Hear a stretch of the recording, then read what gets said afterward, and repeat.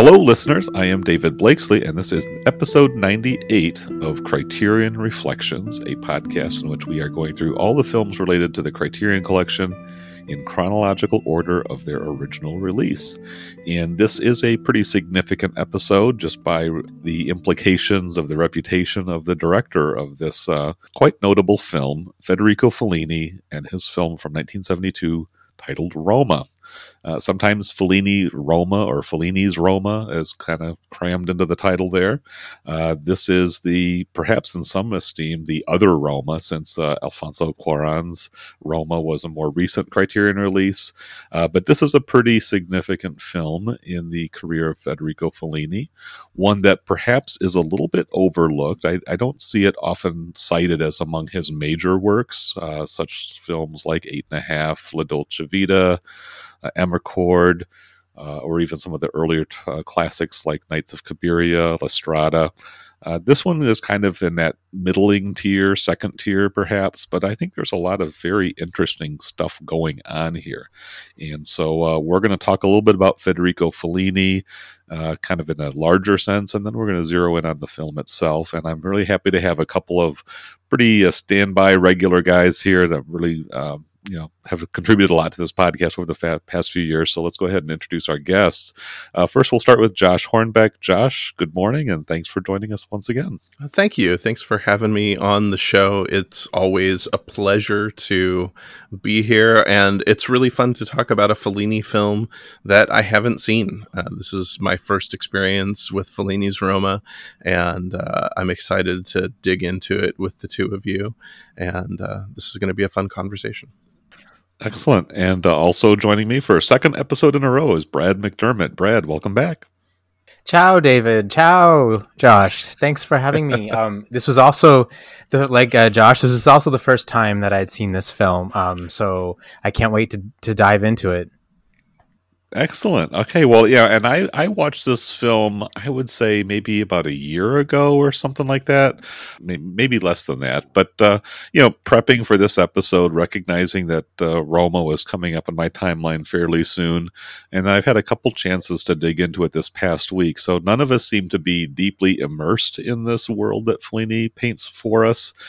Very curious to hear everybody's reactions to that. But, let's first start by talking about Federico Fellini. I mean, he is one of that kind of high-level, kind of core Criterion Collection directors. You got your Bergmans, you got your Kurosawas, you got your Fellini. You can throw Godard, Ozu, Truffaut, and several others into that mix. But, I mean, Fellini really is really close to the pinnacle of the art house film director, auteur, classic, canonical status type of guys. Of course, last year was his centenary. 100 years ago, 1920, Federico Fellini was born. Josh, you and I were actually on an episode of Stephen Johnson's Cinema Italiano podcast. We talked a little bit about our anticipation of the Fellini box set. Let me just ask both of you guys, do you both own the Fellini box set, the Essential Fellini that Criterion released last year? I do. Oh, yes, of course. Well, I mean, how can you not if you're a collector and a film lover, right? Absolutely. Yeah, no. Yeah, it's really one of the most impressive editions. I mean, Criterion, I think, satisfied all of us. I mean, I think we had talked a little bit about, in the months in between that podcast and now, some of the titles that we might have ideally had in there: Fellini's Casanova, City of Women, maybe a few other later career titles that didn't make the cut. But it's still a really impressive and wonderful edition. 2 books, the oversized packaging, the 4K restorations, all of that. It is also available as a standalone. In fact, I think it might be the last individual Fellini film that Criterion released. This is Spine number 848. And so you can get it without having to splurge on the big box if you're either limited in budget or just want to get a certain period of Fellini's films. Roma is individually available. So I don't know if they're going to release any more of these titles as standalones. So we may not be seeing any more Fellini releases from Criterion for the foreseeable future, but I'm really glad that we've got this one available in a couple different versions, and I don't believe it's available on the Criterion channel either. So that's kind of an interesting anomaly. Oh, it isn't. No. They don't apparently. Yeah. I don't believe it is. No. So there's a commentary track on the Blu-ray, some pretty nice supplements, some deleted scenes. We can get into all of that a little bit later on, but I want to just kind of reel back just a little bit, just talk about some of our impressions of Fellini. Maybe Josh, I'll let you get started here. Like I say, you and I and Stephen talked about Fellini kind of in a broad sense as we were looking ahead to the likely release of the box set. Have you had a chance to dig into Fellini much since the box set was released, or even since we had that conversation in January of 2020? And tell me just a little bit about your impressions, your relationship, your regard for Fellini's work. Yeah, Fellini is one of those filmmakers that was part of my introduction into art house cinema. Nights of Cabiria, in particular, was a film that, as I was working my way through Roger Ebert's great films list, that was one of those films that just captivated me and just stole my heart, honestly. Giulietta Messina's performance, the way that Fellini mixes the pathos and the humor and the tragedy and the post-war European sensibility that life is really difficult, but we're going to still kind of carry on. It really spoke to me when I was first getting into these films in my 20s, so Fellini holds a really special place in my heart, especially those early films. So I really, really appreciate what Fellini does, and I've really appreciated digging into his later work as well.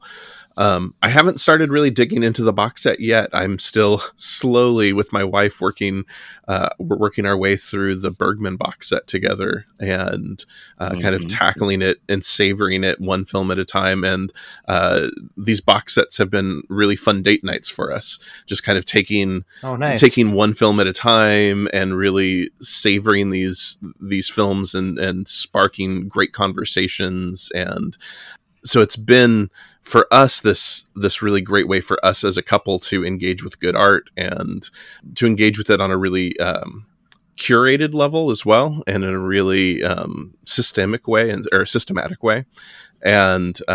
Fellini is one that we'll definitely be doing together, I think, as well. And so yeah, I haven't really dug in yet. We've just kind of perused the packaging, kind of lovingly opened the books and kind of really looked at how Criterion has packaged this really glorious set. So this was my first time dipping into the set. I did have the standalone release, but anytime I upgrade a disc, I have a good friend who is a film fan, but doesn't collect Criterion, and so I give him my films that I have upgraded.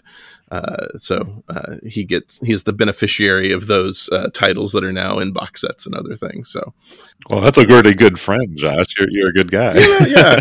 I feel like I'd only get like $5 off for it if I sold it at a used CD store. So why not share the wealth of Criterion love to other people?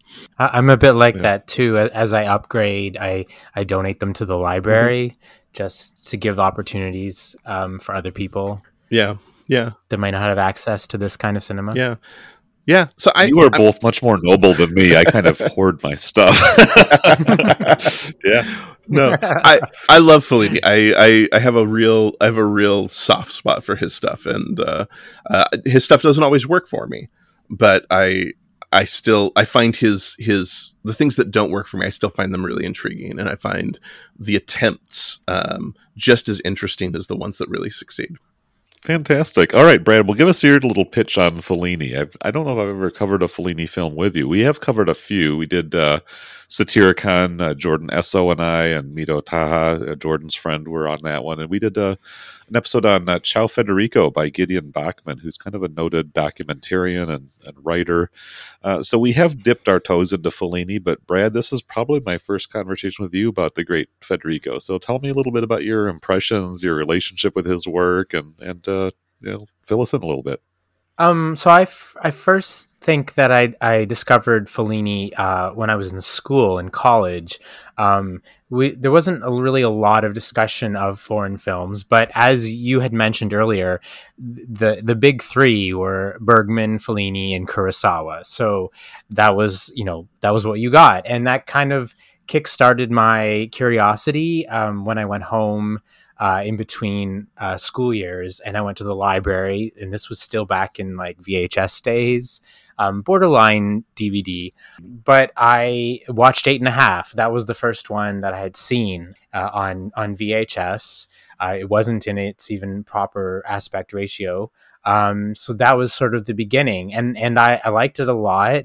I had never seen anything like this sort of before. So that always kind of comes with a little hesitancy, uncertainty, like someone's telling a story in a new way that you hadn't been exposed before. And I kind of think this is everyone's relationship with 8.5 is like the first time you watch it, you don't really have a clue in the world what's going on. And then the second time you watch it, it becomes a lot more clear, like what is real, what is his memories and what is his fantasies. And so from there, I would say I went both back and forth through his extremes of his filmography. I think the next one I saw was Satyricon, which is way on the other side. And I liked Satyricon a lot when I first watched it. I still love it today. It's it's not a film for everyone, but I love rolling with the grotesque. So that's totally my wheelhouse. And then I saw La Strada next, which is all the way on the other side. So it kind of kept seesawing back and forth. And then I had seen Amarcord, which I liked. It's been a long time since I've seen that movie, so I do need to refresh my memory just how much I liked it. And then way back, if we count his work with Roberto Rossellini, Rome Open City, The Flowers of St. Francis, where he contributed to the screenplays. So I kind of I was oscillating back and forth, but I love that you can see.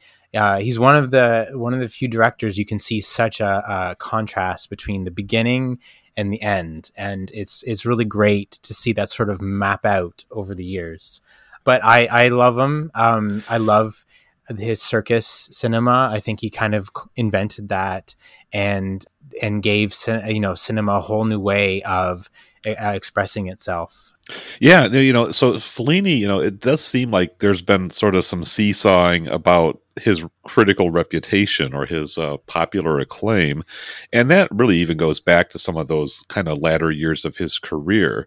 There was this kind of buildup as he kind of came out of Italian neorealism, writing stories that were, based on reality, telling the stories of everyday people, their struggles. Josh kind of captured some of that. And films like La Strada, even I Vitelloni, some of those really early films really have a lot of charm because they relate on a very human, very communicable level. We can, many of us at least, can identify with different characters or see our own struggles, even if it's a society that's distant in us from time and space and from our own experience.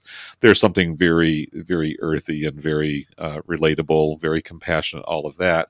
But, then there was those middle years, La Dolce Vita, that kind of launched him into this kind of global superstardom because it was such a boundary pushing film. It was so provocative. It was so epic. I mean, it's a 3-hour, spectacle with just so much stuff. I just watched it earlier this week just to kind of reacquaint myself with it. And it's like, that film is really loaded. I mean, there's a few classic scenes that are, the opening of the statue of Jesus flying over Rome, and of course the Anita Ekberg and the Trevi Fountain and all of that.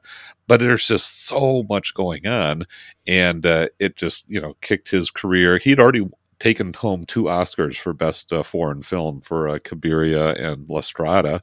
I think no, La Dolce Vita didn't win an Oscar, but it certainly launched him to another level. And then he got an Oscar for 8.5, and then finally his 4th for Amarcord. And I think I think his 5th Oscar was for sort of a career retrospective. So he's been held in a high esteem for a very long time. But once he kind of got over that sort of peak, his films became much more self-referential, much less based on stories about relatable characters, more about his memories, his impressions, and also his vision. One of the things that really stands out, Brad, you talked about his circus cinema. That really became kind of his shtick, if you will, is putting spectacular scenes on the screen, visionary stuff that requires lots of coordination and planning and many people, extras, huge sets, pretty significant budgets and all of that. But because cinema was opening up, there was an expansion of boundaries and what was allowed to be shown in all of its vulgarity, all of its grotesquerie, its explicitness, its candor. Fellini seized that opportunity and put things on screen that had never really been seen before, and presented them to a mainstream audience of people who, of viewers who were, somewhat critically informed, ready to be surprised, sometimes delighted, sometimes repulsed. But as Fellini went further and further out on that limb, his films became a lot less grounded in coherent narratives and relatable characters and the kind of things that we often expect to see and experience when we go to a movie that's looking to tell us a story. Fellini went off in some different directions, and with that, I think a certain backlash occurred. People started considering him to be perhaps a little bit indulgent, a little bit self-absorbed, and I think a film like Roma sort of is open to that type of critique. Maybe we'll get into that once we've kind of completed this portion of our conversation. But, again, maybe as we start looking at, what's that dividing line? We've got the early films of the 50s. You've got La Dolce Vita, 8.5 is kind of this pivot point. Then you've got his more kind of flamboyant visionary works of the 60s, Juliet of the Spirits, Satyricon, where even putting the name Fellini into the title of the film itself and casting himself as a character of sorts becomes a really essential part of the whole marketing and the appeal of the film, because, what's Fellini going to do next? That had become a pretty much, just a calling card. That was a big part of the attraction. Some people dig it, some people don't. So as we kind of look at this later portion of Fellini's career, and of course, he still had, a couple decades of work ahead of him before he was finally, had finished his oeuvre and all that. But what do you both have to say about just kind of this latter portion of Fellini's career? Roma could be seen as a little bit of a stepping off point into some of those later works. So, and I know both of you have just kind of watched this for the first time. So, Josh, give me kind of your little summary sketch on later Fellini. Yeah, I actually kind of feel like you can almost see this gradual progression even with 8.5. As 8.5 starts, the narrative structure starts to get more experimental. You see him building that with 8.5, with Juliet of the Spirits, with Satyricon. You see this progression of leaning in more towards vignettes, leaning in more towards the surreal, leaning in towards things that are a little more personal. And I think that especially 8.5 and Juliet of the Spirits, for me, become that kind of tipping point into what the second half of his career will become. Mm-hmm. I think those are two films that most people will still consider to be kind of just masterpieces, but they are that transition from neorealism into the more experimental phase. Because I would even say that Satyricon, for the narrative structure that it has, is still it has more of the excess. It is more experimental in the way it's playing with story structure. it feels more like late Fellini than it does early Fellini in so many ways. Absolutely, yeah. And I think it's interesting. I think that late Fellini, for me, is you see a filmmaker experimenting, but I think you see this with a lot of these filmmakers that came up through the 40s and 50s.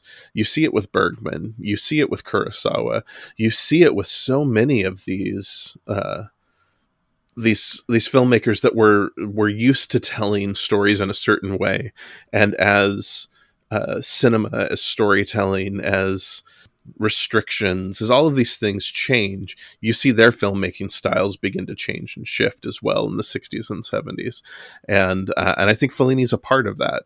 I don't always connect with what Fellini or what some of these other filmmakers are doing during that period, but I always think it's interesting, and I think it's really worth analyzing and discussing what they're doing, and I think it's worth not just dismissing what they're doing, because I think that it's really easy to just dismiss a film because it's an experiment, or because it's playing with structure or playing with form, because it isn't as successful as some of their other work.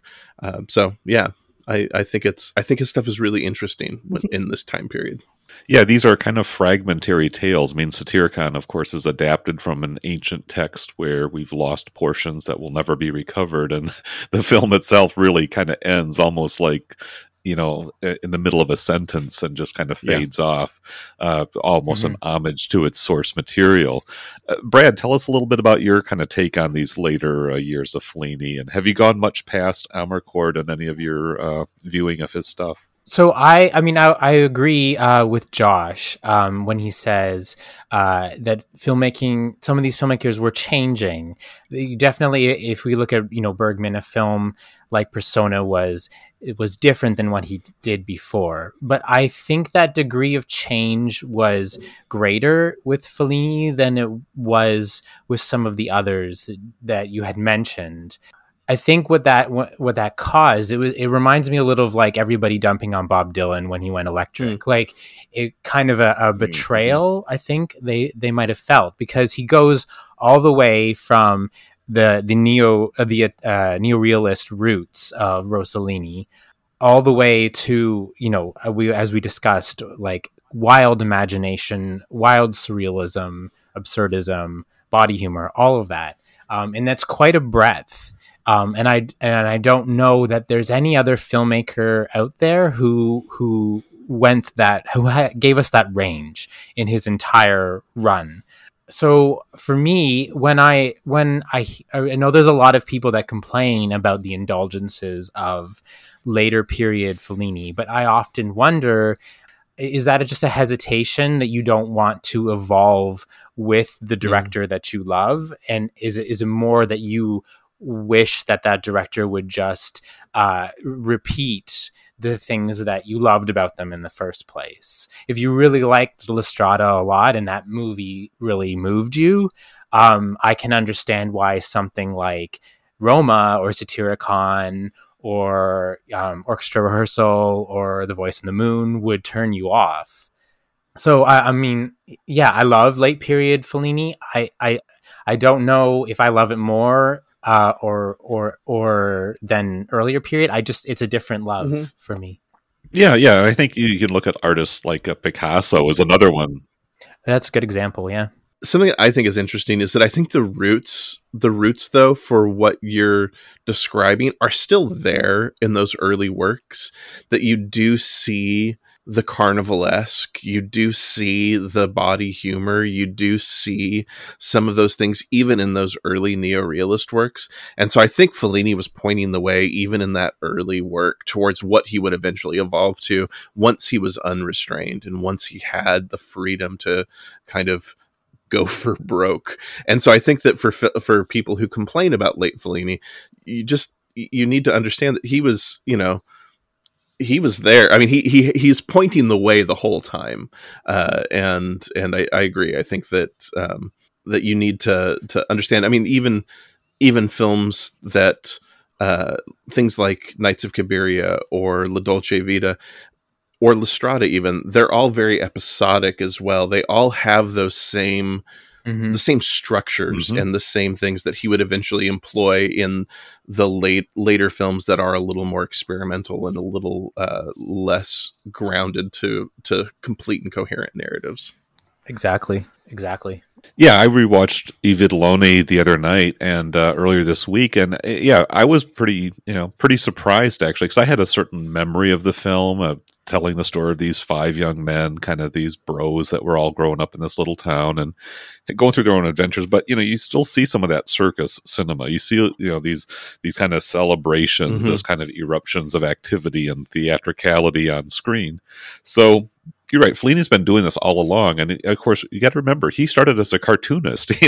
That was his basic, opening gambit when he went from Rimini into Rome and started trying to figure out how he's going to make it big, make an impression. So cartooning was kind of his thing, which of course the essence of cartooning is, taking a quick impression of something and making it a little bit comical, a caricature, maybe exaggerating a few elements and tendencies within the subject, and then using it as a source for humor and of amusement. Variety Lights, his very first, co-directing effort, is very much about show business and artificiality, theatricality, the spectacular. And even though it's kind of in a very, kind of mundane working class environment, what is it that provokes a reaction from people? What kind of helps them escape the dreariness of everyday life a little bit? You're right. That's been part of his outlook and his perspective. And I think once he got the artistic freedom, this is one of the things I love about Roma, to maybe start transitioning into this specific film, is just what an incredible expression of freedom and an autonomy as an artist this film really is.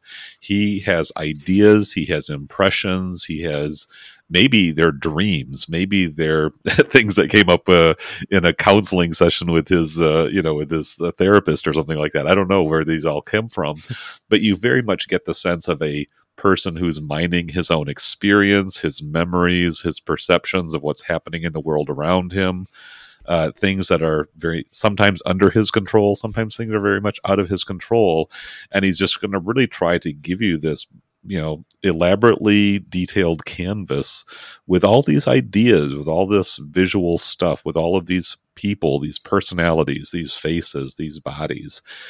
It's a really rich work, even though, as I think is said pretty eloquently on one of the commentary track on this film, is that nothing much really actually happens. There's not like a narrative progression of dramatic tension and a resolution, and so you're not really pulled along in a conventional sense of rooting for a character or rooting against a character. You're just sort of seeing this pageant of life unfolding before you, with memories of the past. Sometimes it's the personal past, childhood experiences that Fellini went through as a young person.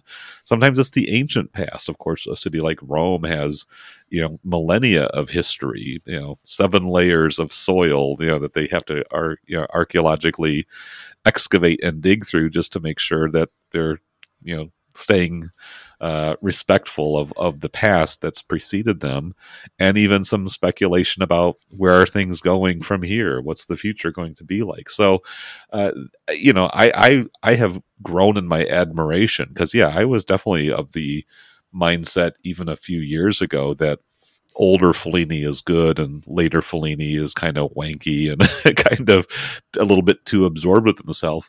But maybe I'm just, immersing myself in his work, or I've been also doing a lot of reading. Fellini was a great interview subject. He had interesting things to say, and he was very valuable, and he's filled up books of just kind of, observations and witticisms and not always trustworthy explanations, but he will definitely give you plenty of opinions and observations if you sit down and talk with him. So I guess that's probably a good background context as we get into Roma. But this is a film that's pretty hard to summarize. You could do sort of a checklist of all the different scenes and moments and what happens, but there is no real through line. Maybe you can say it's a little bit of semi-autobiography. There's a character who kind of functions as a Fellini stand-in. The movie goes from kind of a, little bit of reminiscence of his youth in the 1930s, his arrival in Rome as a young adult in his late teens, and then it just kind of sprawls all over the place, and especially that first time through, you just have no idea what's coming around the corner at you. So, who'd like to, I guess we've been kind of going in a Josh Brad order, but I'll just open it up. Who wants to kind of share some of your initial impressions? I say I've watched it a few times, so I've got a little bit more perhaps familiarity, but who wants to pick it up from there and just kind of share how this film created its initial impression on you? There are things that I absolutely love about this film. There are sequences that are just stunning, that completely captivated me. There are things and ideas here that I find really lovely and thought-provoking.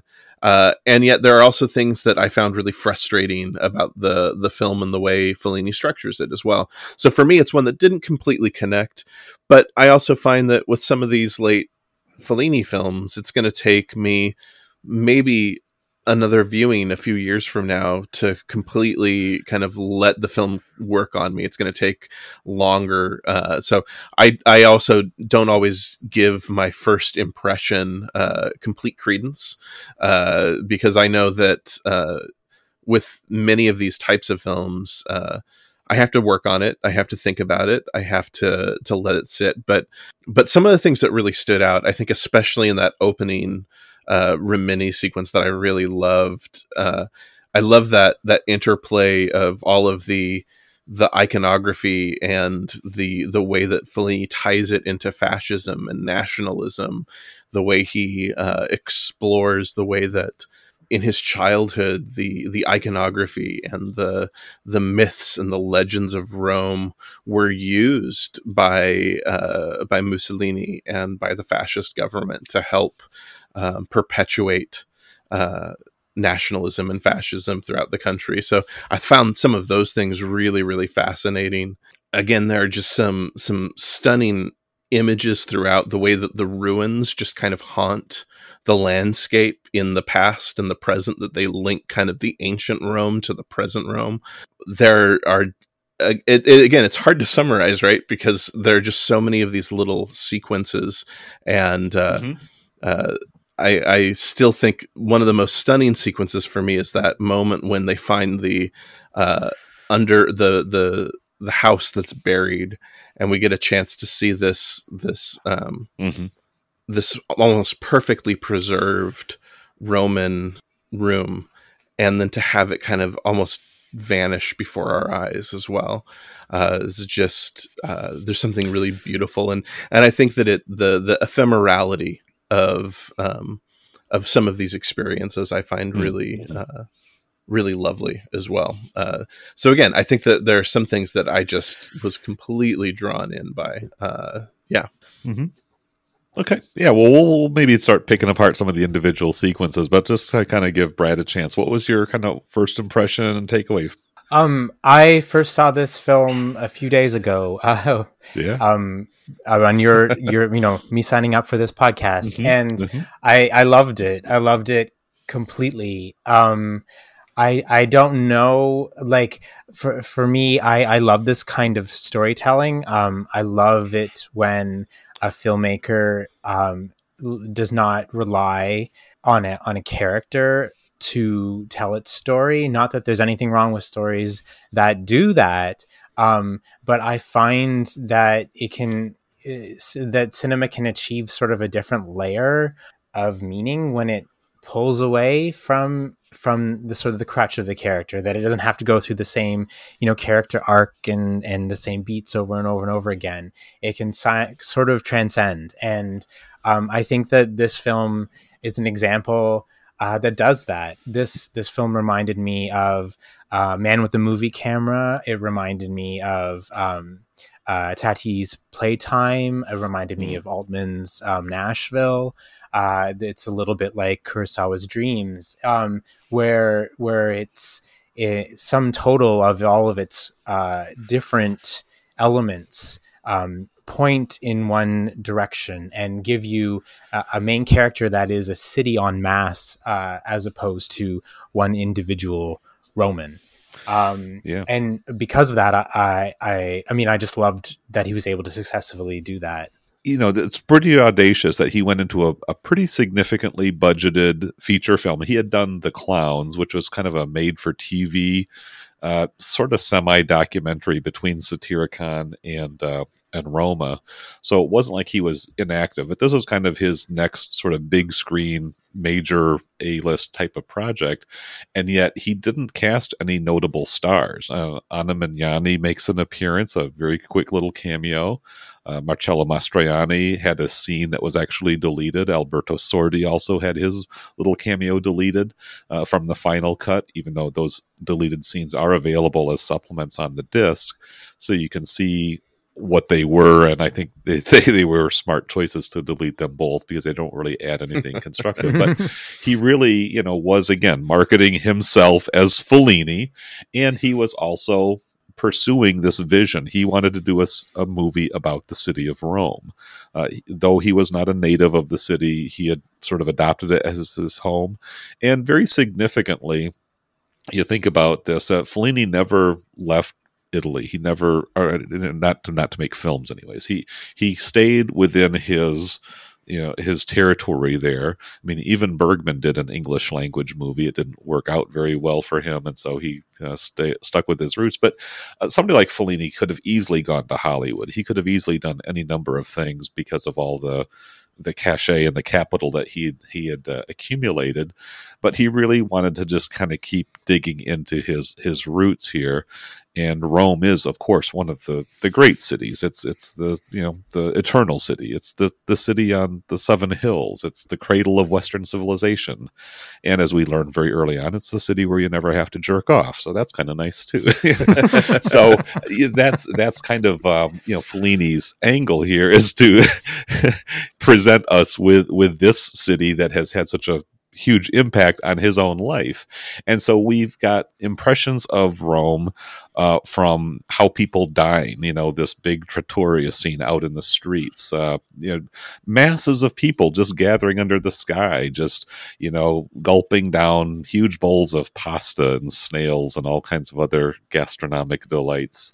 The brothels, the church and its role in Roman life, the archaeology we've already talked a lot about, as well as things that were happening on a more contemporary level. It doesn't start off there. It starts off kind of crossing the Rubicon, which I thought was actually quite anticlimactic when I actually saw what the Rubicon was. I hope that as the real Rubicon. It looked like a pretty pitiful little stream after all these years of thinking about Caesar marching his armies heroically. It's like, oh gosh, this is just a little puddle that they're wading through. There's really not much to it. Brad, I know you've had a chance to visit Rome. Tell us a little bit about your own personal experience there and how this film might have triggered some of those memories and just kind of your own connection to it through that angle. Yes, I what I loved about this film is that it was so much of it was about being an outsider coming to Rome.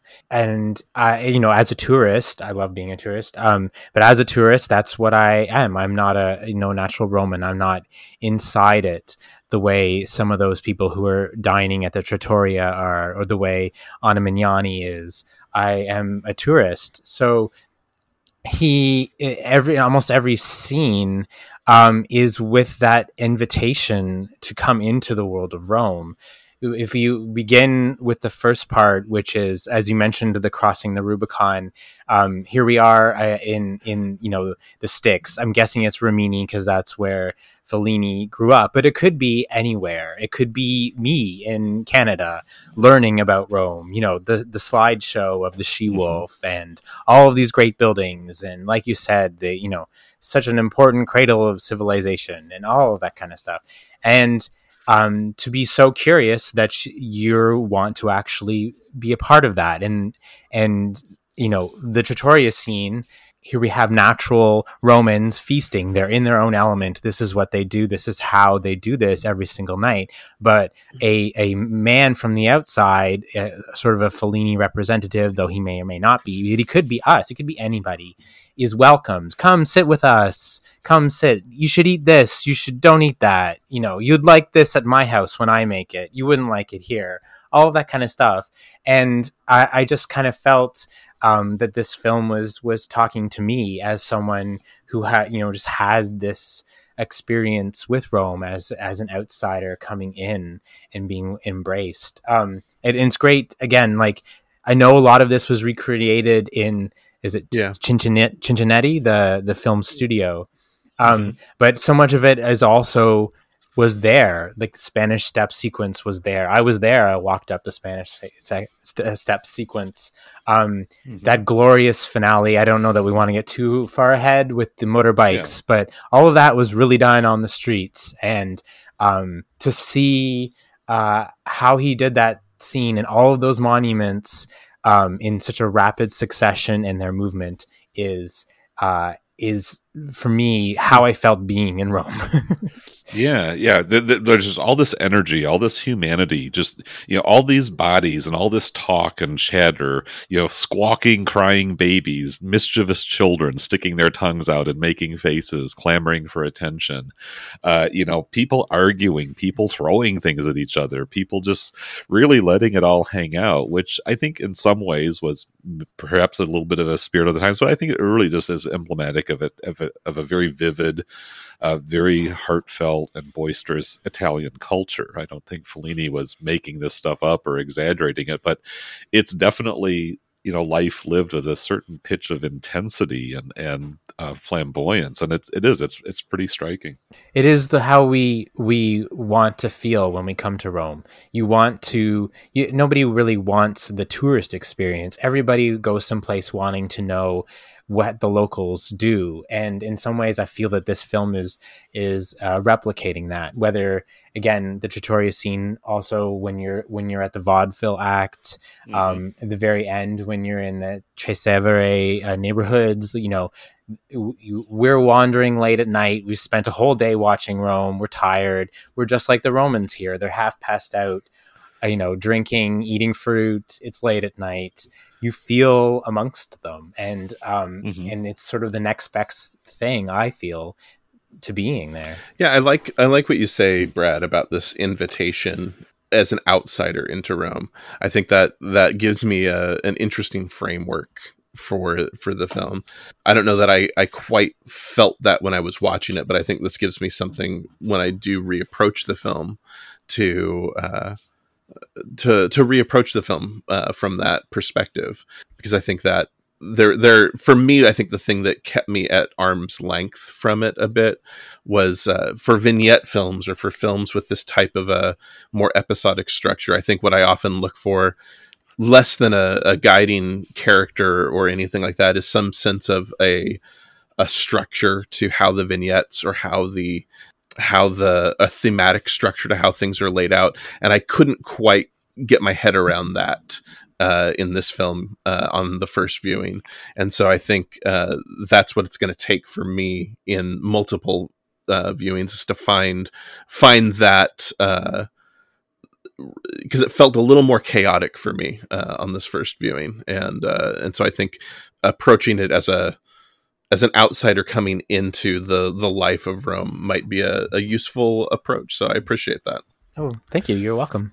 Yeah, well, I think that chaotic energy is actually part of Fellini's design. I think he's creating that impression because that's what he sees happening all around him. But with true chaos, chaos is an acquired taste. Let's say, it's going to it's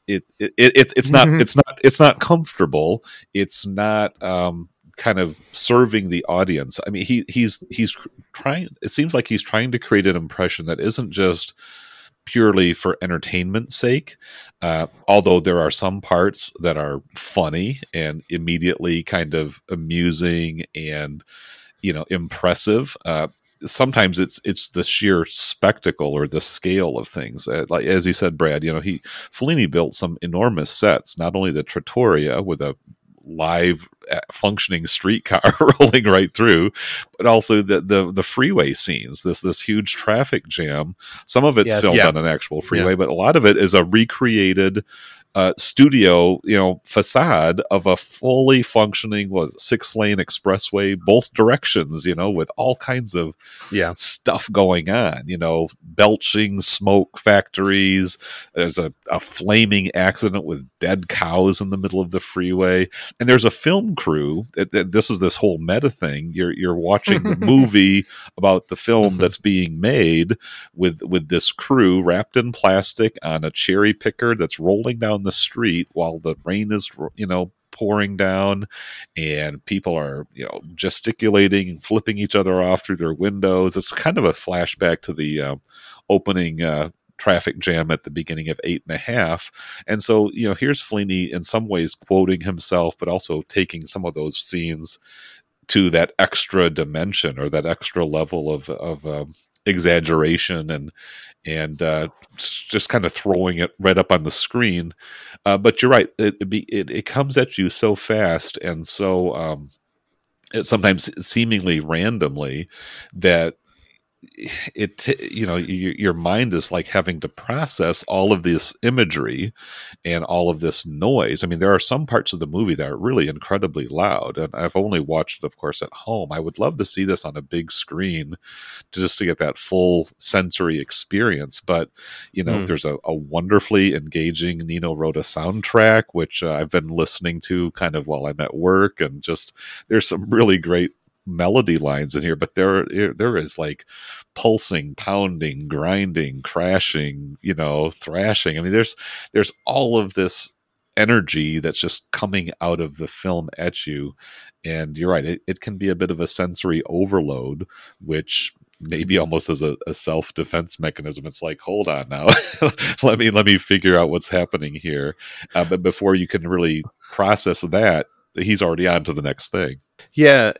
And I think that, whereas, I feel like the chaos of his later films is just, I think it's part of what he does in a lot of his films. I feel like it is more controlled chaos in something like Satyricon, where it's serving the overall narrative function of these vignettes that are strung together. For me, I didn't have much to grasp, and I didn't have much to hang on to with some of that. And so for me, the form was harder. There were transitions that really worked beautifully for me. There were ways that he strung those things together. I'm like, okay, I'm following this transition from one time period to the next really well. Okay, I see what we're doing here thematically. This is great. I'm getting this. There are sequences that were really, really beautiful. And then there were other ones that just didn't quite connect with me in this way. And so I think that, again, approaching it as that idea of less looking at it as a city portrait and more as, in some ways, as a city travelogue, in kind of walking in as the outsider, walking in as the thing, might be the right approach to take, to see how that changes and shifts my perspective of the film. But I like what you say. So much of this, it looks like it might be naturalistic at times, but like even that subway station that is all created as well. I remember reading the Criterion essay. They thought they were going to try to shoot down there, but they couldn't get lights down there, and so all of that is recreated as well. And so there is this scale, and I mean, there is a spectacle to it all that I find really, really just gorgeous. The variety show. Some of those sets are just really, really stunning as well. Yeah. Yeah, the variety show is pretty charming just because again you're getting to those theatrical roots of just people in the cheap seats. Mm-hmm. They're as much a part of the show as whatever's happening on stage, it seems to me. And we get upset nowadays if somebody's on their cell phone in a movie. Think about sitting in an audience where there's people throwing cats on stage and throwing crap on the person behind them or slapping them in the back of the head if they're making noise. I mean, and it's not just the young bros who are stirring things up. It's the middle-aged ladies, the grandmas. it's just quite a vibrant, lively scene. But again, not necessarily one that I would perhaps enjoy myself if I was in the theater with people behaving that way around me while I'm deciding wanting to watch the entertainment up on stage. Brad, were there any scenes that you wanted to kind of highlight or dig into? Yeah, the variety scene I love because I think like you had just said, Fellini wants the audience to be as much of the performance as what they're seeing on stage, and the bounce back and forth between them is the whole purpose, is what he wants you to enjoy. And in some ways, again, he has his young man, from outside the city, is sitting in the back of this theater watching this whole tableau go on, watching the interactions between the acts and the crowd. And I love when the crowd yell irate things at the tap dancer you just said, and they throw the dead cat, and then the tap dancer is not taking any of that, and he grabs the cat and says, "Oh, did you forget your dinner?" And he throws it back to the audience, and then the whole audience claps. They love the comeback, right? They love the return, the insults. It's this. I think Fellini is trying to show that the theater in Italy is different. It's more like a tennis match where everybody is just sparring back and forth, and whoever delivers the best slam gets an applause. And by the end of that scene, when after the performance of the three women that just everybody loves, also there's the interruption of the war announcement. Everyone's on the same page. We're no longer in a tennis match going back and forth between heckles of the audience and trying to impress the performers, trying to impress. Everybody's having a good time equally. And I think, that's just it's again. This is Roman life. This is the way Italy does this. And come, let me take your hand, and I will show you how Romans live. Yeah, no, those scenes reminded me quite a bit of when I was in the punk rock band in San Francisco in the early '80s. I had no musical talent. I mean, our bass and drum player were pretty good, so we could have at least a good beat. But a lot of our show was about kind of getting defiant with the audience and just kind of that. And that was the traction. That was the draw, but then there were some bands who would come out who actually had good ability, talent and musicality and all of that. So you would sort of enjoy that because they were really good performers. But yeah, that whole, let's see who else is going to get up on stage and show us what they've got. I really loved that energy and that dynamic. But you're right. And then of course, reminder, hey, we're in a war zone. Bombs are dropping, and just again some really impressive shots. That one scene of the two people who are running underneath that bridge, casting their shadows on the wall, and just the body language. I mean, that's just a beautiful example of Fellini's brilliance as a filmmaker. And of course, he's got cinematographers and a great crew working around him. But that's the other thing too. These are not just kind of wild images that he's kind of just throwing stuff at the screen. He's an exceptionally talented filmmaker who can conceive of this massive scale tableau and then execute it with really breathtakingly gorgeous images, impressions. We've already talked about the music, but that whole package is delivered quite impressively. Brad, I think actually both of you have done filmmaking. There's a lot to appreciate even on the very technical level here. Maybe we can just talk a little bit about what jumped out at us from that angle, from the production values and the staging of all that stuff. Sure. What I love is the camera's always moving, and I know that it might seem like a simple thing, but in a film like this, where again you don't have a central character, it's always like the whole city is a character. It's important to keep that energy going, because that is the best way to communicate that idea that this is a city en masse, is to keep showing, is to keep moving through the city. And that is also in keeping with Fellini's philosophy of cinema as a circus, with acts coming in and coming out, and you're moving from one location to another, from one ring to another. And I mean, he's just a master at this kind of thing, at these enormous set pieces, and you get all of these little snippets through the set piece, and they just flesh out this entire scenario so that you feel like you're actually in the middle of it all. Well, and bouncing off of that, I think that you get that in microcosm in the first sequence when the young man is introduced to his new apartment, where the camera just introduces him to what, you know, I think when I was taking notes while watching it, it felt like a clown car of an apartment as people just kept popping out of different rooms, and suddenly we you know, this what seemed like a very small apartment just keeps expanding, and suddenly there are more people, and we meet another person that lives there and another person that lives there, and the camera keeps moving and keeps introducing us to new people, and we get almost like this portrait of the entire city in one room. I think that's maybe one of those sequences that just I found really stunning and really beautiful, as it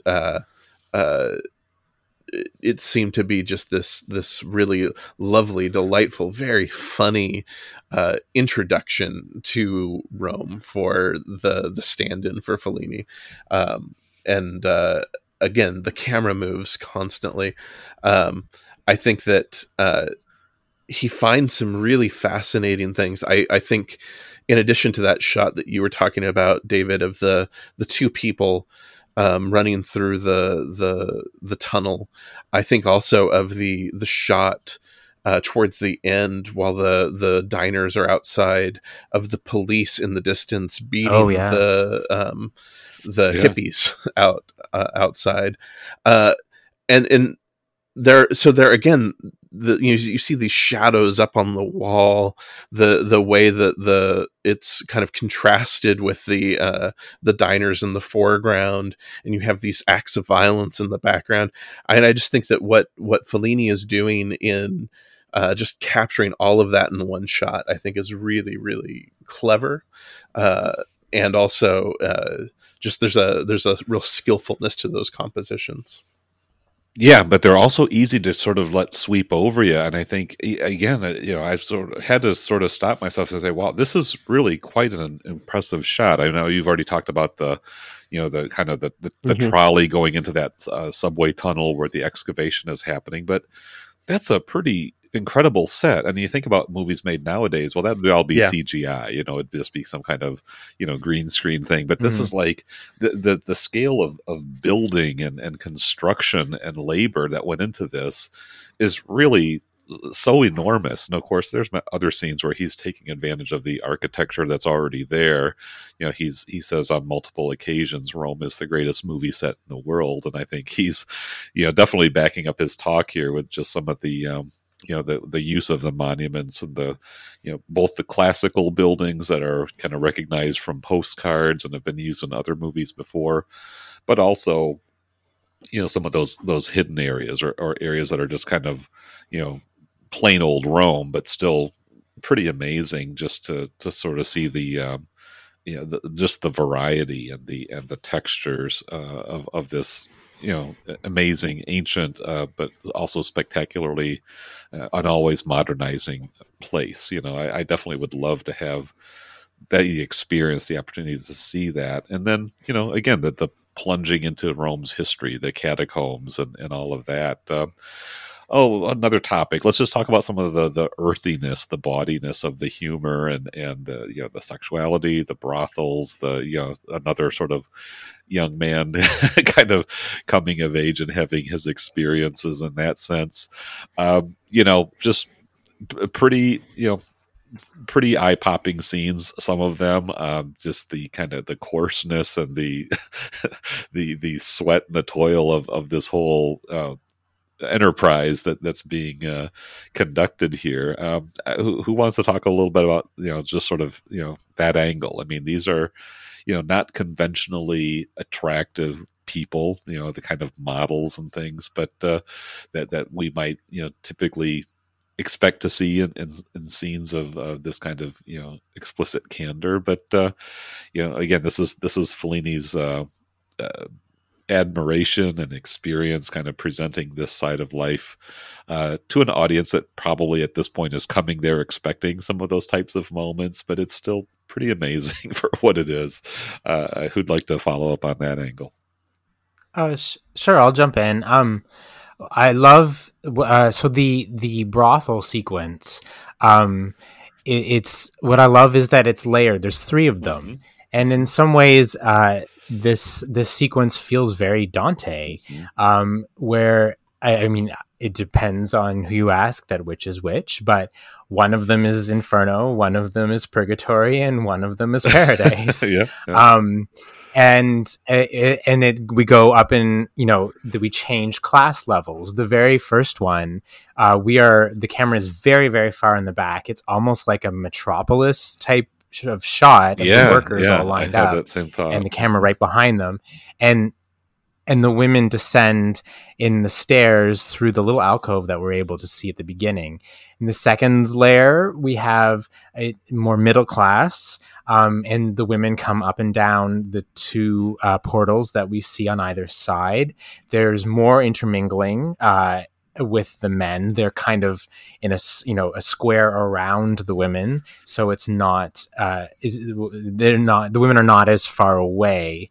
And in the third one, there's less people, and it's way more intermingling between the women and the men, and it's more luxurious. It's the high class mm-hmm. Joint. The women descend as if from heaven in this like lavish elevator. There's even a moment where some important client arrives, and we have to shutter all of the doors so that the super rich person who arrives, their identity is kept anonymous from the semi-rich people who are already there. So it's great because it creates this kind of this kind of Dante level. Also, the camera, the women are in charge. You had mentioned these women are not the typical model, but like these women think themselves as beautiful. They are sexy to themselves, and Fellini's camera echoes them. All of the camera movements are governed by the women. Where they look, when they move, is completely under their control, not under the men's control, not even under mm-hmm. the madams who run these establishments.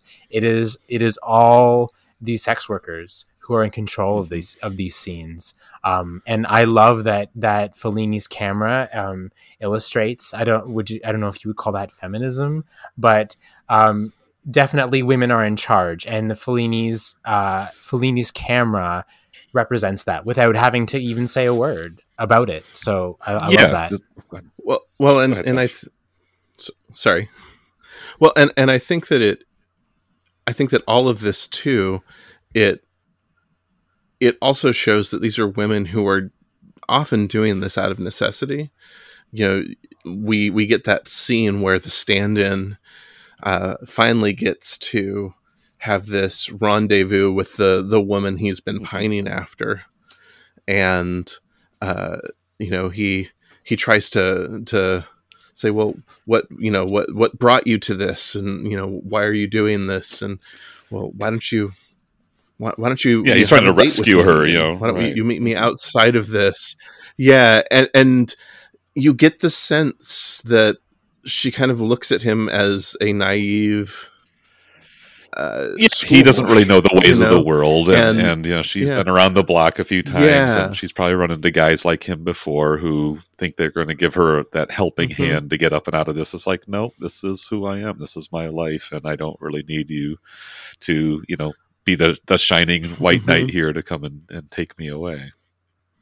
Yeah, I think these sequences are really, really fascinating. I don't know that anyone would accuse Fellini of being a feminist, but I think that he's honest about what the situation was in Rome at the time. I think that's a better word, definitely. Well, and he is working within this context of heavy Catholicism, a lot of repression, a lot of guilt, a lot of moralism, a lot of shaming and blaming, and all of that, and often by people who are chastising that type of behavior and that kind of commerce while they're also participating in it on the lowdown, so it is he's calling out the hypocrisy, Italian society, like many traditional European societies, has a history of men in charge, of chauvinism and patriarchy, and yet there's a very powerful undercurrent of matriarchy going on in all of this as well. Like it's a colossal level society-wide power struggle in some ways, where both genders are kind of wrestling it out, and they each have their sphere of influence and authority.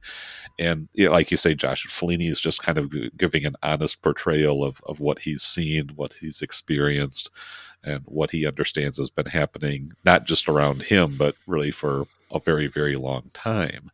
That maybe can be our segue from the profane to the sacred, the fashion show. Oh, go ahead. Yeah. Well, and do we go directly from that scene into the introduction to the fashion show? They're pretty close. Yes. Yeah. There's some cutaways out of the brothels, and then you see some of the rich villa mansions and stuff through the alleyways, and then we are right into the princess.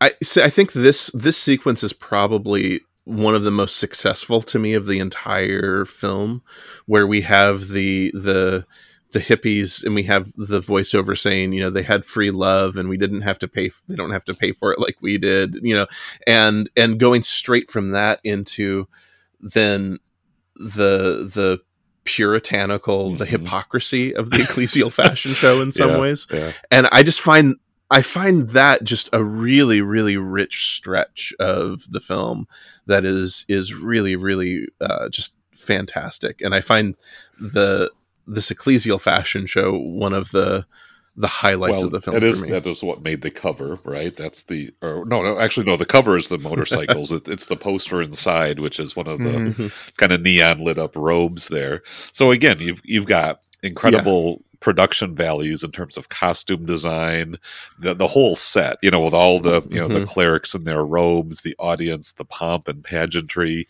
the costumes themselves, and the whole setup of this catwalk with a narrator and an orchestra. I mean, it really is like, I can't really believe what I'm actually seeing here. And it's definitely the kind of thing that's worth hitting up on the rewatch. I think there's a YouTube video clip if you just want to zero in on that scene, because it's pretty spectacular. Yeah. And I love that it takes its time revealing what it actually is as well, that you don't really know what you're watching. For a while I was like, because everything is kind of shrouded in darkness, and it looks like maybe they're sitting at a table and they're going to be at a banquet, but then suddenly you realize there's this kind of audience steps that they're sitting on, and then suddenly the lights come up and you realize it's a catwalk. And it's just such delightful reversal right there that I find really, really fun. In some ways, it's suggested that this is all a vision from the princess's mind. That whether what we're seeing or not is just wish fulfillment on her behalf. But then there are little parts throughout the sequence that kind of betray that idea. Could I set up this sequence Yeah, a little bit, if let's that's okay? go. Yeah. Mm-hmm. So Fellini gives us a main character throughout this throughout the sequence. It is an aging princess, and she's dressed all in black. With a veil, and he begins by a bunch of these portraits of old popes and cardinals being hung up on the wall. Now, this woman would be what was called the Black aristocracy. So throughout Rome's history, there had always been wealthy families that rubbed really close shoulders with the Catholic Church, with the Pope and the cardinals and the top brass of the Catholic Church. The most famous would probably be the Borghese family, and several of these family members became cardinals and became popes. But at the end of the 1800s, the city of Rome was sacked by the Savoys, I believe, the Savoy. And at that time, Pope Pius IX considered himself a shut-in, a cloistered. He considered himself a cloistered pope. He didn't leave the Vatican City for 59 years because he considered himself not allowed to. And so a lot of these aristocratic families that were so close to the Catholic Church did the same. They all shuttered their villas and mansions, and they got the nickname of being the Black aristocrats. So because during this time, the Catholic Church didn't really go anywhere, so the only place that they went was to visit these other families. And so this woman is witnessing a time period that has gone past. She's lamenting that this period does no longer exist anymore, when these families were so close to the church, where you would get visits from the Pope, where you would get visits from the cardinals so often. And so it can be theorized that this fashion show is her wishing for that day. She obviously likes the pageantry of the Catholic Church more than the teachings of Christ or any of that. And at the end of the sequence, we're received a vision. This is a Pope Pius XII, I believe, who was the controversial pope during World War II. The fascist years, who famously oscillated. Right. And he famously oscillated between supporting the Allies and supporting the Nazis and the fascists. Mm-hmm. So it is quite interesting, and everyone seems to be having this sort of shared vision at the end. This is a pope who has died, I believe, because they keep saying, "Come back, come back, come back." Well, it's an ecstatic moment. I mean, they're weeping, and they're having this kind of almost supernatural type of experience as they encounter this vision. I mean, after all of the costumes and almost the silliness, priests on roller skates and the lace pieces and just all the nuns with their kind of flapping headgear and all of that it's fun, and it's kind of wild and crazy, but it ends in this kind of culmination of this kind of spiritual ecstasy as everybody's just weeping and holding their arms out, and it's this kind of tawdry, slightly cheesy beatific vision that they're having, so but the emotion seems pretty genuine, and I'm not going to mock somebody because they're having this visionary experience and it's very meaningful to them on that level. But it's kind of like this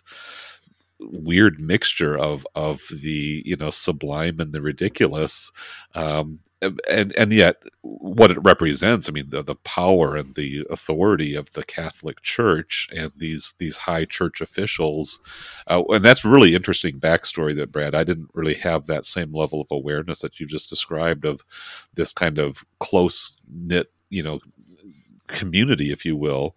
I think of the Pope, and I think of that level of the church as this kind of global institution, and yet these are just ordinary people living in a city that happens to be called Rome, and they've got this connection and all this tradition, as well as the power, the wealth, the prestige, and all of that. And so it really is a pretty awesome spectacle to see it all sort of portrayed like that. Very obvious and very ripe target for satire and kind of a well-deserved takedown. I mean, Louis Spinwell did a whole lot of that type of thing, kind of more from the Spanish Catholic perspective. But so yeah, and I'm not a Catholic. I don't really have much experience or personal background with it, but it really was quite fascinating just to sort of see this portrayal of the church's authority kind of being both lampooned and in some ways I think there's a celebration or a I don't know, it's is respect the right word, or just it's just sort of a recognition that we're dealing with something pretty big and pretty powerful and impressive and important in its own way, even though it can feel a little bit absurd when you sort of step back and take a look at all of this pageantry and pomp. I mean, I think Fellini has it both ways, Yeah, and yeah. that's always kind of his genius. He is being incredibly satirical here of the worshiping the opulence rather than the substance. Yet he sympathizes with the princess. He sympathizes with her being the last remnant of a world, of a lifestyle that no longer exists anymore. It kind of reminds me a bit of Visconti's of the Leopard in that way. And he's in her corner. Absolutely. Well, and David, I think in some of the links that you sent out, I think one of the things that's brought up is that Fellini was able to satirize and to kind of poke at the Catholic Church in a way that other filmmakers like Buñuel wasn't. There is the gentle satire that he has here doesn't quite provoke the same ire that other filmmakers have. Yeah, he's not trying to be blasphemous, or I think that he does have that. No, he has that. He has a fundamental respect for the beliefs that these people have, even if he is, as you said, Brad, kind of pointing out the fact that these people are worshiping the opulence rather than the object of devotion, which should be God and Christ and all of that. So yeah, I think it's a really fascinating scene, and thanks for bringing up also I hadn't realized as much about the Pope in this scene as well, and I think that also there's so much threaded throughout this film about the ways that fascism was just threaded throughout all of the iconography of Rome and the mythology and the history and the ways that Mussolini used that to try to control the general populace. And I think that that those ties with the church are really important here as well. And the fact that Fellini weaves that into this scene as well, I think is really important too. I just real quick, I love that the film begins actually with connecting Mussolini fascist era with Julius Caesar fascist era, which I think is really striking, adding more layers of levels of oppression on the Roman people. Yeah, well, and then just thinking about Rome's history and world culture, its politics, its power, its authority. I mean, it had I said earlier, Rome is the cradle of Western civilization. For better or for worse, I mean, there's a lot of arguments being made nowadays that Western civilization may not be such a good thing if you're an indigenous person or if you're on the kind of receiving side of all of that flaunting of power and authority, which so often and frequently resorts to the most horrible violence and atrocities. I mean, Rome certainly has a very bloody past and history, and as Fellini is reminding us, and the posters, the fall of was it the fall of Rome, 1931 to 1972? That history is pretty recent. I mean, Mussolini and the fascists, they did terrible things, and here's the Catholic Church that is, on the one hand, cozying up to power or enabling power when it's on the ascendancy from the fascist perspective. And then suddenly, once the war has kind of run its course, they need to pivot and reassert themselves with the with a new status quo. And this is where Fellini is also showing sort of modern Rome. We've touched on the ancient, but now we've got, the youth of today, the hippies on the Spanish Steps. Maybe we should take a moment to talk about that sequence. I know we're kind of skipping around in the order here, but again, it's one of those things where you sort of see it. You see all these, semi-naked, beautiful young people lounging around, soaking up the sunshine, playing their guitars and their flutes, having a bit of a love-in this spectacular environment. Brad, you were there. Are the hippies still out there on the Spanish Steps these days? Or what's it like nowadays? No. Yeah. No, they've been replaced by tourists, unfortunately, such as myself.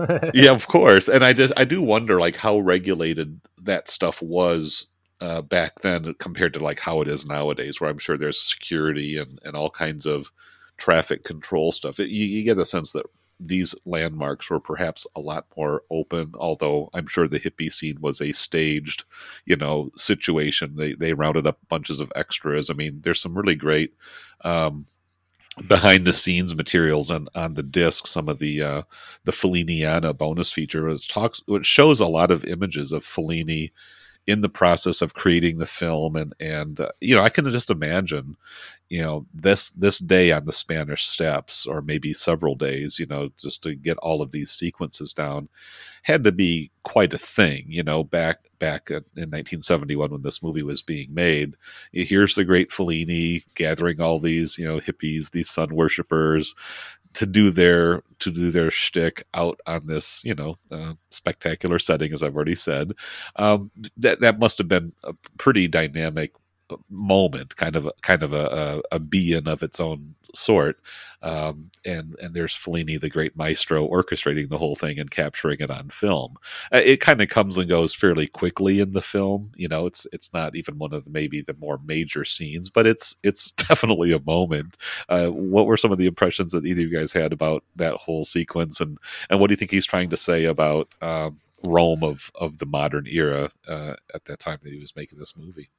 Well, I think it ties in. It's there are these sequences with the hippies throughout the film. We get these little nods to them throughout the modern sequences, and we'll hear from Roman citizens talking to the film crew saying that there's nobody left. There are no real Romans left in Rome. There's just hippies, around, and you don't get any of the real Roman character anymore. You just get people laying around playing their guitar, and so we build up to that Roman step sequence through a few of those types of interactions with some of the what feel like person on the street interviews that Fellini does. And then we get that sequence. And I do think that it's a really fascinating thing, because it does then lead into the sequence in the brothels. And I think that it's this beautiful, again, thematic link that leads us into that next long stretch.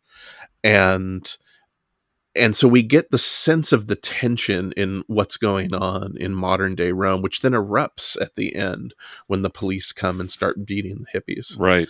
And then it transitions to this boxing scene after that too. So it kind of ends with this fight, this brawl, this kind of scrappy savagery. Yeah. Right? Mm-hmm. Yeah. So I think some of those things I think there's some really interesting ideas that were the things that I gravitated more towards in the film, that I was hoping to see maybe a little bit more of the wrestling with those ideas. But that right there, that tension between what was Rome, what is Rome now, and what is it becoming, I think are some of the most fertile ideas I think that Fellini is playing with here. And so I think that the hippie stuff is really, really fascinating there. And I think that Fellini's filmmaking reflects that. He doesn't give any priority to a certain time period in Rome. It's all equal. And modern Rome is as much Rome to Fellini and this film Roma, as a Renaissance Rome was, as ancient Rome was. I mean, there's a prehistoric tooth, the tusk from right, a prehistoric animal, as prehistoric Rome was. Yes, Yeah. It is all treated equal, and there is I agree, Josh. There's a running theme through this film about the ideas, again, from an outsider. I have this view of Rome from history books, and this film, there's one scene where in the Borghese villa where there's some conservative guy. It's the one you mentioned where he's like, there's no real Romans left, and it's all just hippies, vagabonds, and blah blah blah. And those people are the actual Romans. And there's a guy who's actually, he's like, what about us workers? He's not talking about us workers. And that's an extension further, like the workers, the construction crew that are trying to build the subway. They are as much Roman as the people that lived in the villa that they, dug into in ancient times. It is the same place. It is the same people. The protesters who were arrested, the hippies on the Spanish steps. This is all a theme that Fellini presents as, we as an outside come to this city with these ideas of Rome in history books, in that we've been taught in classes. But you want to know what the real Roman experience is. This is what it is. It is being down in the dark with the subway crew trying to make a living. That's Rome, right? Yeah, both excavating and in some cases desecrating the past. It's there. You acknowledge it. You can never completely erase it, but you're not being especially obsessive or protective of it either. Progress has to go on. We've got to build this subway, even if that means the frescoes are going to get ruined when all that modern air spoils the pristine quality of their imagery. Well, yeah, and that makes me think that part of that sequence in particular, I think there's this, especially outsiders, we cling to this idea of the Rome of the past. And I would say that I wonder if Fellini is also thinking that Romans also cling to whatever Rome they grew up in, or whatever Rome they came to first, whether it was Fellini crossing the Rubicon in Rimini, or whether it's the worker remembering the Rome of his youth. But Rome is an ever evolving city, and I think that it says something maybe more universal and more fundamental about the fact that if we try to cling to the past, we end up in this kind of this room with stale air that you can't breathe. You just have these kind of beautiful frescoes on the wall, but in order for life to come in, those frescoes have to fade, and you have to let go of that past. You cannot just cling to what has been. And the ruins are going to still haunt the landscape, but you do have to move on, and you have to let the motorcycles run through the streets, and you have to allow things to progress. And that's a beautiful segue as we kind of get into the final portions of this film. I mean, there's that little sweet cameo of Anna Magnani. This was the last time she ever appeared on screen. Apparently, it was a very happenstance type of thing. I think they ran into her while she was just out walking around. The crew was shooting a scene, and Federico approached her and says, "Hey, we've got some bits. Would you want to be in this?" And she's asking, "Well, who am I going to be with?" She wasn't really doing a lot of acting at that time. She was dealing with some illness, but she was, and Fellini told her, "Well, you'll be with me." so even though he's never depicted with her, she's speaking directly to him in that last little scene where he wants to kind of extend that, and she's like, "No, you just go to bed, Federico. I don't trust you. Good night." And she basically shuts the door, and really right from there with the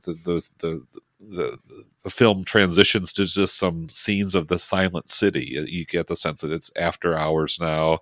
There's an alleyway with some trash. There's some lights that have not yet been shut down, but it's very still, very quiet until these lights emerge, this roar of motorcycle engines, and this pretty impressive kind of mob of bikers swarms in, and they're not doing anything. I mean, you think about a mob of bikers, are they going to start, busting heads or vandalism? They're having a midnight cruise through this glorious cityscape, and Alan Rene, of all people, said he's never seen anything like that in cinema. Now, he did a pretty good job of composing some unique cinematic images himself, but I think it really is quite a marvelous, even though it's somewhat enigmatic, conclusion to the film.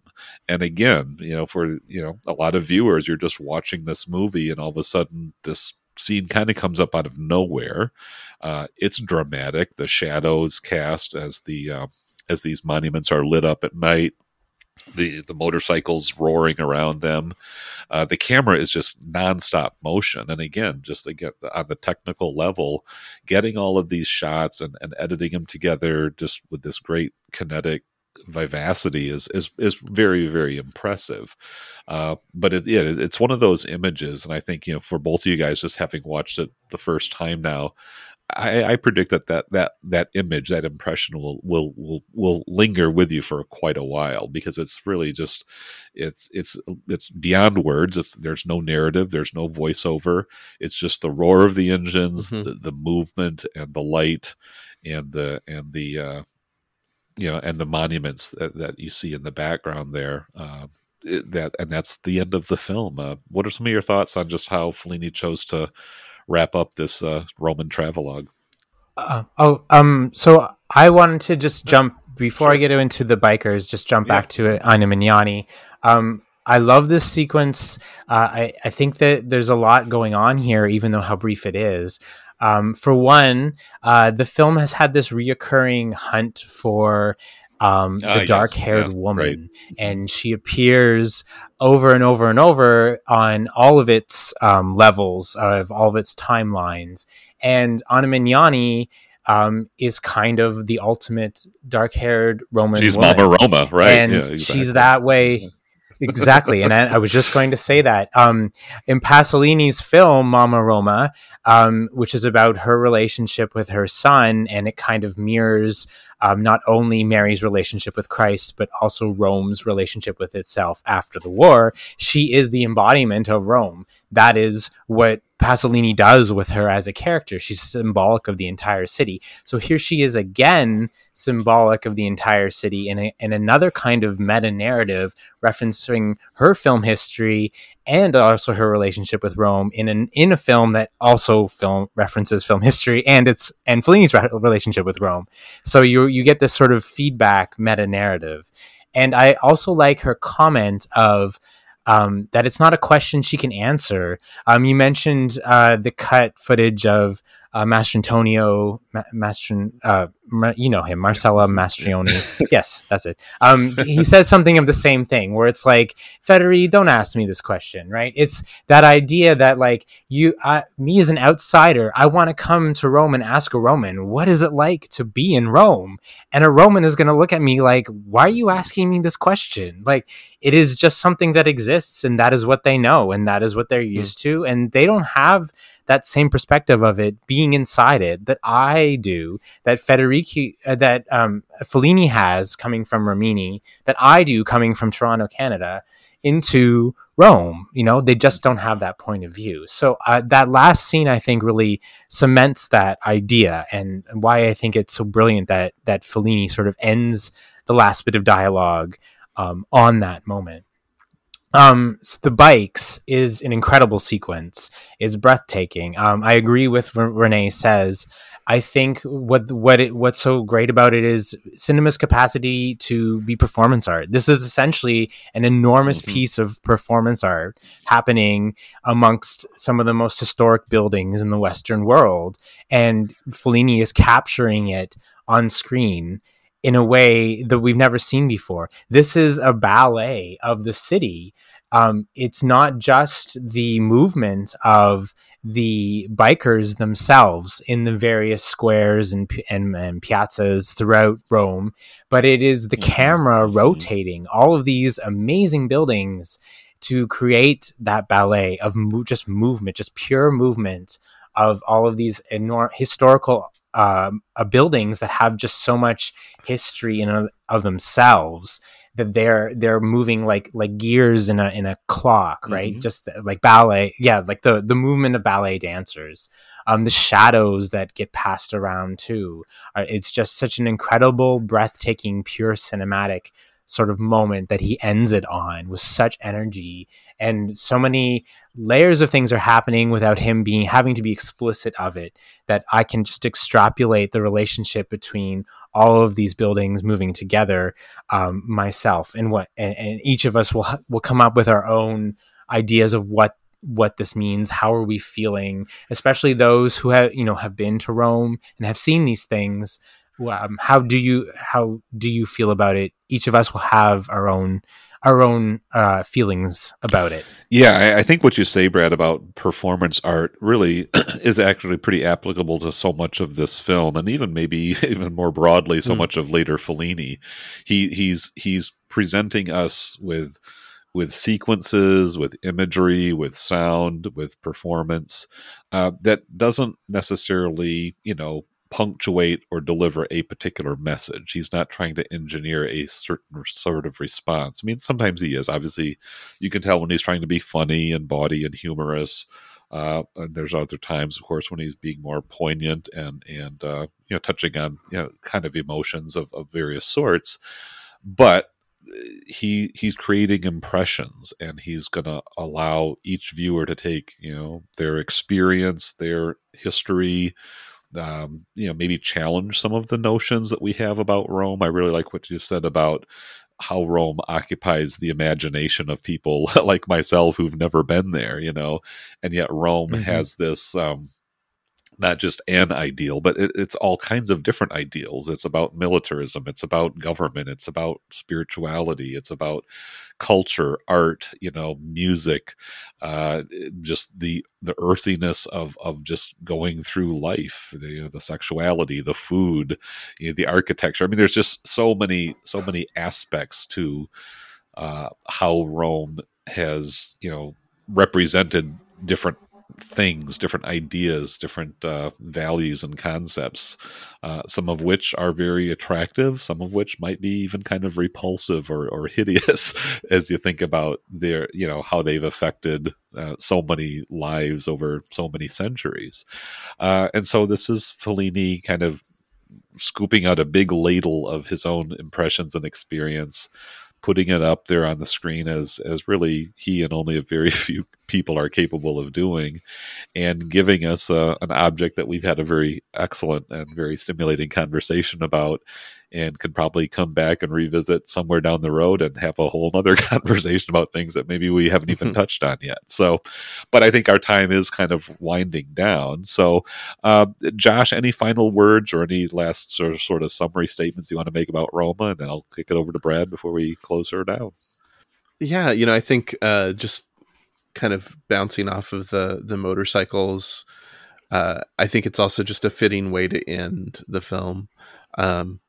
That it feels like the motorcycles are taking us not only through the city and the monuments, but also out of the city.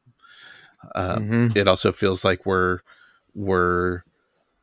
just like we cross the Rubicon at the very beginning, and we take that long ride through the traffic jam on the expressway to get in, right?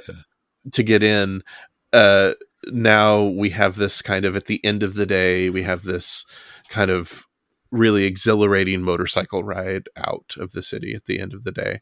And I think that's a beautiful way to kind of leave us with some impressions, because I think that while the film doesn't fully work for me on this first viewing, I do think that what does work for me are the impressions it leaves, some of the images, some of the sequences. Fellini even when he doesn't work completely for me, leaves me with these impressions that I find really, really riveting. I find really, really breathtaking. I'm left with some ideas that I want to ruminate on. I want to wrestle with. I want to explore a little bit more. I want to take my time with. And I find that really rewarding. And I often will come back to his films and have a deeper appreciation for what he is doing, what he's attempting to do. Even if the film never completely connects with me, I do find that what he is aiming for, what he's attempting to do, I find that the product is incredibly rich, and there are so many things to pull out of it. And I think that the impressions, just like the impressions of the monuments that we get in that final scene, are just really really worth taking in this film. There's so many just rich sequences and scenes in this film that just taken on their own are worth the price of admission. Excellent. Brad, what are your final thoughts on Roma? I want to go back. That's fine. Yeah, take it where you will. It's no problem. Yeah, I want to go back. It made me feel. It was actually 2 years. This is a strange coincidence. 2 years today that I landed in Rome. So it's a strange coincidence that you picked today for our podcast to talk about Roma, because it was the first day that I visited Roma. And the very first thing I did was actually stick my hand inside the mouth of truth. Me and my friend Ron, that was the very first thing. I know Fellini doesn't cover that here, but it is very famously in Roman Holiday. That's right. Audrey Hepburn sticks her hand in the mouth of truth. Gregory Peck actually sticks his hand in and kind of. Gregory Peck that does. They both do, but she's a little intimidated, and then he does the old switcheroo and he screams and pulls his hand up his sleeve. I actually just watched that last night, just as another sort of a chance to see Rome from from William Wyler's perspective, and it's got some pretty nice cityscape footage there, not nearly as impressionistic, and it's a pretty charming story, a classic in its own right. Yeah. Any good Rome recommendations for Rome on film that come to mind? The other one is La Dolce Vita. Of course, I think that's obviously the next step. There's the Trevi Fountain is legendary, famous, and he made it more so even before this film, before Roma. He made that fountain more famous than it had been in its already famous history. So absolutely. Other interesting ones, L'Eclisse, Antonioni's L'Eclisse takes place in Rome, which is a strange postmodern version of Rome that probably doesn't look a lot like we expect it to, kind of in the same way Tati did with Paris in Playtime. Does the Sorrentino's The Great Beauty, is The Great Beauty set in Rome? The Great Beauty is. The Great Beauty is a really good film. Sorrentino is very. It feels like La Dolce Vita almost entirely, but it's made with a love of Fellini. And if you're going to mimic the masters, do it this way. Absolutely, do it with a lot of love. And you get the same sort of episodic, wonderful feeling of visiting this place in The Great Beauty that you did in Fellini's films about Rome.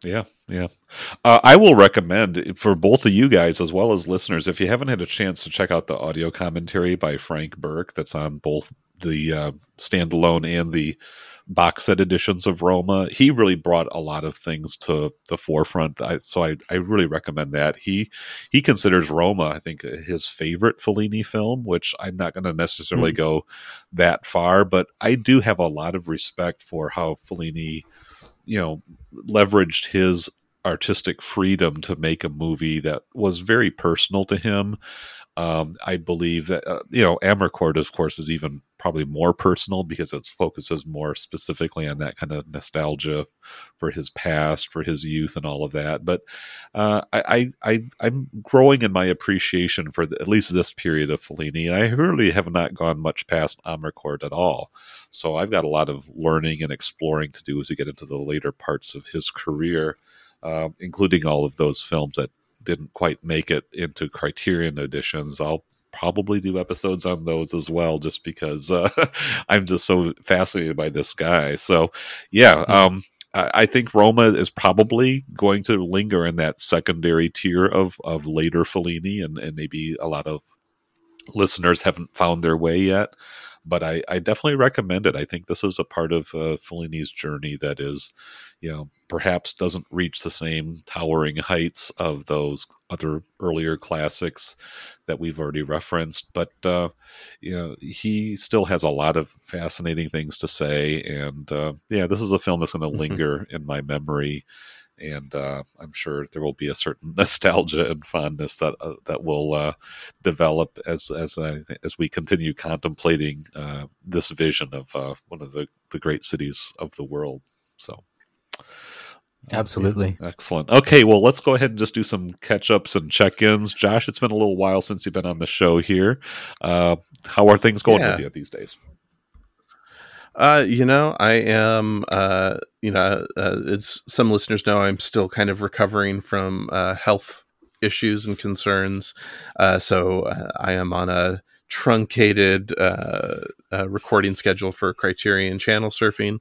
We're doing just kind of a lighter episode load. So I'll be recording with Mark Herney on Monday. We're recording this on Saturday, May 8th. Okay. So I'll be recording a light episode on Monday, and be having that out hopefully by the end of the week, because it'll be a lightly edited episode, just as I continue to recover and have limited bandwidth for all of the production stuff that needs to go into that.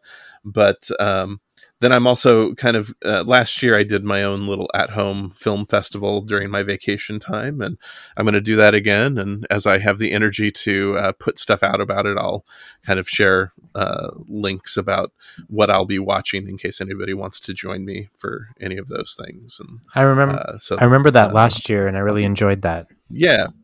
Yeah, so I'll be doing that at the end of May and beginning of June, and so it'll be a fun way to catch up on some films I haven't seen, and been trying to find some films that are kind of just a little more kind of in some corners of the streaming services that I've missed that maybe other people have missed as well. Great. Well, I'll definitely look forward to hearing you and Mark have a little conversation about the Criterion Channel's May lineup and all the new stuff that's coming on and going off and all that. So I really appreciate you giving us a couple hours of your thought and time for this episode as well, Josh. So good to hear from you again. Yeah. Brad, I know it wasn't that long ago that you were with us, but any other little updates or blurbs you want to shout out there, stuff you're up to?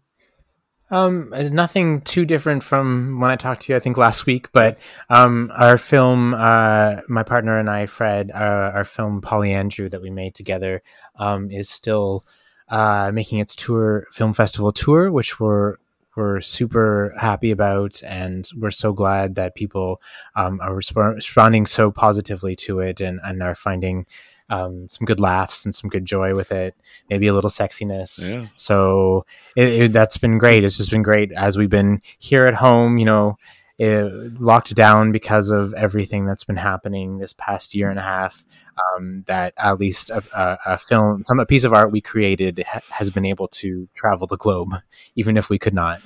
Yeah. Now, how would a viewer who wants to check that out access it? I mean, do you have to go through like the websites of the various film festivals that's been entered in? Is there like even a link you could send me that I could put on our show notes, even if you had to, pay a purchase or a rental or whatever? But how can people get a chance to see your work, Polyandrew here?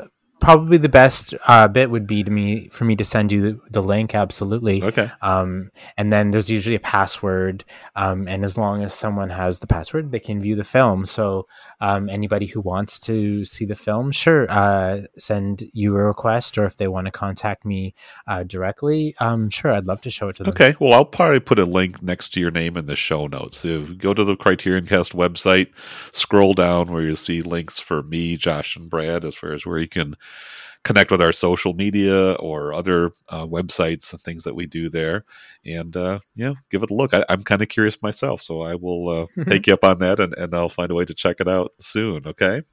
Excellent. Yeah, and I do want to thank our listeners for your time and attention here. I definitely wanted to give a definite note of appreciation to those who choose to support us on Patreon, even $1 or whatever per month if you want to put it into the coffers. Keeps the website running and just kind of keeps us motivated to keep bringing you these programs, these conversations, and a chance to dig deep into the great films that the Criterion Collection just always puts in front of us.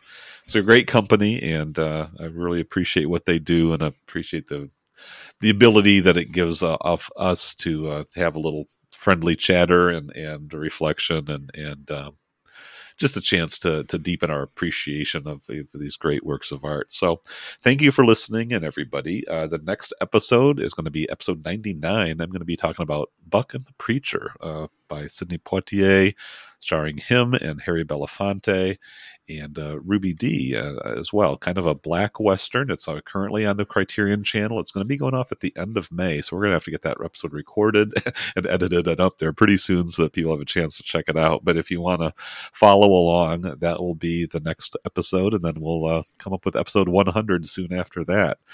Brad and Josh, thanks again for your time, and we'll be talking to you all real soon. So thanks for listening, and everybody, bye-bye. Arrivederci. No, ciao.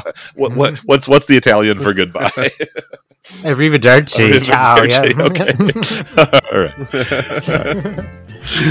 All right. And a little Nina Rota to send us off there. Bye-bye. Nice.